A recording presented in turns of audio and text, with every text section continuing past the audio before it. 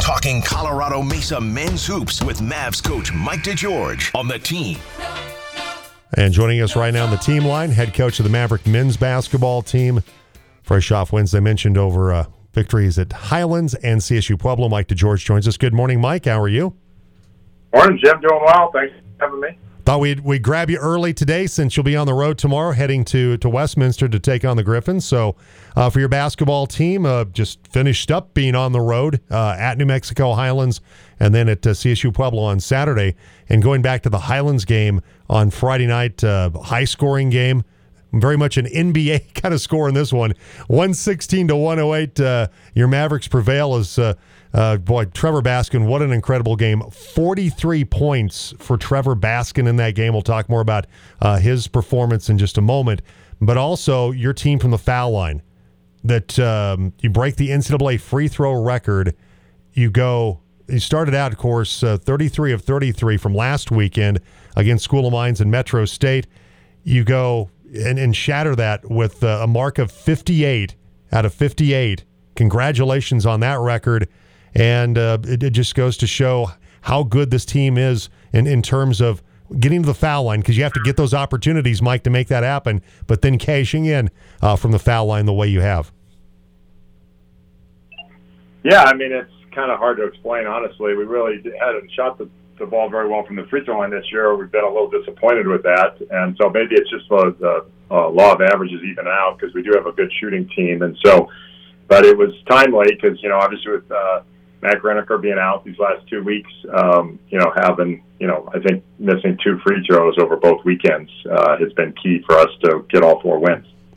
Well, something we weren't surprised about is you set a new school record with 298, and adding to that, obviously hope to, made threes in a season. It broke the previous mark of 293 back in 2021, 2022. That's not a number that you're surprised, I think, that this team was able to break.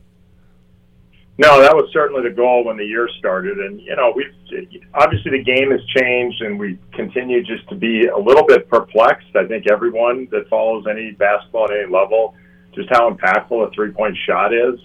And, what are the ends to how much you can shoot it and not have it positively impact the outcome for your team. And, it's just, as an example, I was looking at some stats the other day, and we lead the nation in 2-point field goal percentage. We shoot over 65% on twos, but we've shot less twos than anybody in the country. And so, we've just been really selective in terms of those 2-point shots. When that help comes, we're going to move the ball to the open three. So if the help doesn't come, we have great finishers, and when the help does come, they move the ball.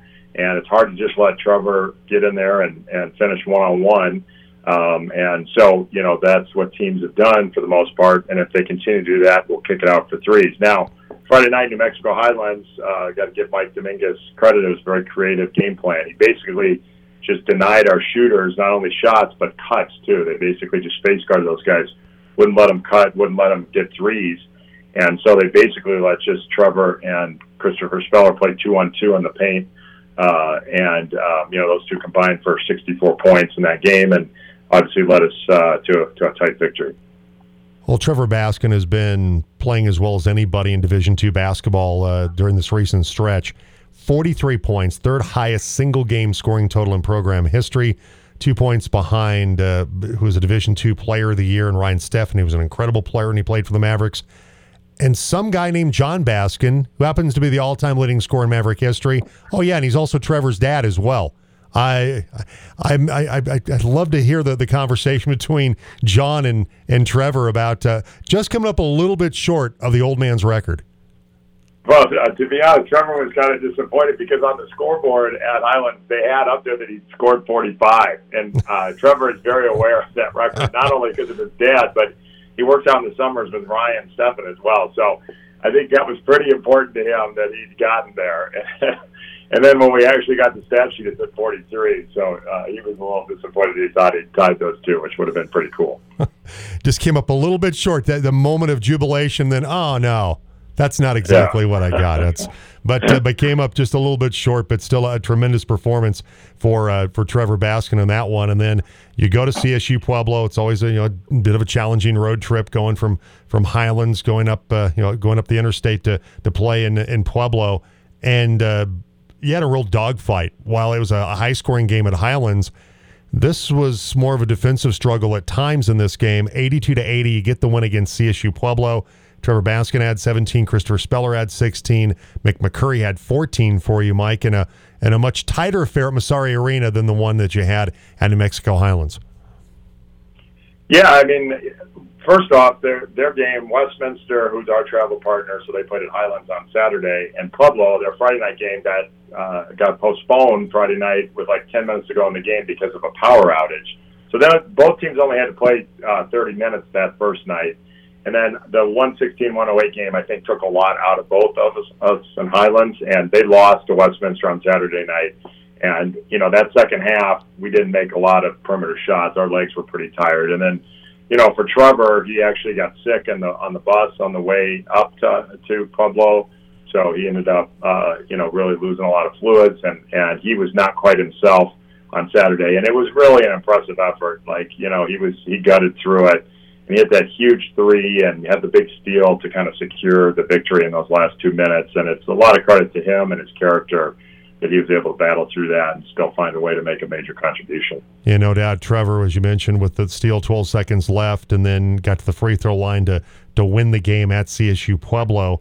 And so, Mike, your team is now tied. It's still tied with Fort Lewis, both 19-1 in the RMAC right now. You're 23-3. They're 24-2. Though, boy, it seemed like for a moment you guys were going to jump into the lone spot atop the RMAC. They almost lost to South Dakota Mines. Came up where they were able to come up with a really close victory, 86-83. But it's some good news in terms of regional play too. That number 1 West Texas A&M and number 8 Dallas Baptist, they both lost this past weekend. So almost got everything you wanted, which would have been of course a Fort Lewis loss at South Dakota Mines. Yeah, right now we just take care of what we can control. And the fact of the matter is, if we can win these two this week, we win at least a share of a conference championship, which is an incredible accomplishment. And, this group has had so much success, it starts to become normal, like it does, not to compare to our baseball program, but they've won every conference championship since 2011. But there are 15 teams in the league, and they're all trying to win. And so to be able to win it, a share back-to-back would be incredible. And we won it 3 years ago, and 2 years ago we were half a game back. And so, this has been an incredible run by this group, and we'll be honoring those seniors on Saturday night. So it's just really a remarkable accomplishment if we can do it again. And Fort Lewis obviously has a really tough weekend playing at Metro and at Mines this weekend. So we'll see how that plays out. But just if we can control our own deal here, and the other remarkable thing is we're trying to close out an undefeated road season in the RMAC, which is, almost impossible to do. And last year, our only loss in the RMAC on the road was at Westminster. So, a big challenge ahead for us tomorrow night against a team that's playing well and plays very well at home. Westminster right now 8-17 overall. They're last in the RMAC at 4-15, but they've, as you mentioned, Mike, been playing better basketball. Most notably that upset win at New Mexico Highlands this past weekend when they won 75-71, where Trey Wood had a big game in that one, 27 points to lead the way for Westminster. What's been different maybe about their team since when you played them earlier in the season? They actually played really well in our place, and we had a very difficult time guarding them. Their problem all year has been their defense. They are missing several of their better players who've been out for the year with major injuries. So they've been a little undermanned. But they continue. Norm Parrish is a great coach, and he continues to help them improve, and they're getting better at the defensive end. And, they held Highlands to 71. Highlands scored 108 on us. And so, it'll be a big challenge for us to go over there. And, it's just a different environment at games over there, and it's a Tuesday night. So not only do they not usually draw very well, and it's kind of a dead environment on a Tuesday night, there's literally maybe no one in the gym on a team that's, eliminated from the postseason. But, it's a meaningful game for us, and it's a meaningful game for them to just compete and get a signature win for their season if they were able to get us. So, it's a really important game. And my message to the team tonight when we get to Westminster for practice will be, I think it's the most important game of the year. We got a chance to secure this road win and secure an undefeated season on the road and set ourselves up to go win on senior night and win a conference championship. And so, it's just an incredible opportunity, but the challenge is real. I mean, it's 1,500 miles that we've traveled since Thursday, and we'll be on a bus for 26 to 28 hours. I mean, it's a lot to ask of the guys, and particularly when we're a little on demand right now. With Westminster and Western, we'll talk more about them coming up. They're two of the teams that are in the bottom half of the conference right now. They're out of contention for the RMAC tournament. They'd be the classic, back-to-back trap games. How much do you have to talk to your guys about that, or is this something that they just know what's at stake and they know who they're playing and they know they have to really try to tune out what the records are of these two teams and the fact that you've beaten both these teams already? Yeah, I think that first off, I think tonight or tomorrow it's just this discipline challenge, and so you just have to recognize that your body doesn't want to do that, and your mind has to will you to be inspired and make an inspired effort. And so I think there's a lot of talk about that. And then, we do have 6 guys that are going to go through senior night. They all have another year of eligibility, but several of them decide to graduate and move on because they want to go to grad school and not continue to play. And then the others are kind of trying to figure out whether they want to come back or not. But we will make it about our seniors on Saturday, and this group has been incredible for us for a long time.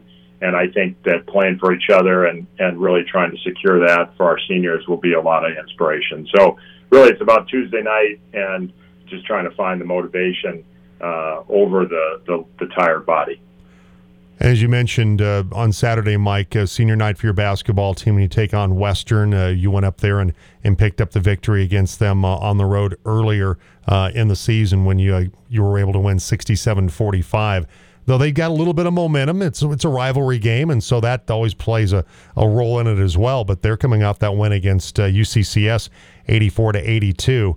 Where they were down by a point at halftime, but were able to come back and ended up winning the game in overtime, 84-82. Yeah, the coach is new, and he took over a difficult situation to kind of, because they hired a coach who'd been left after a month, and a couple of players went on the portal after the first new coach was hired, and then he left, and so.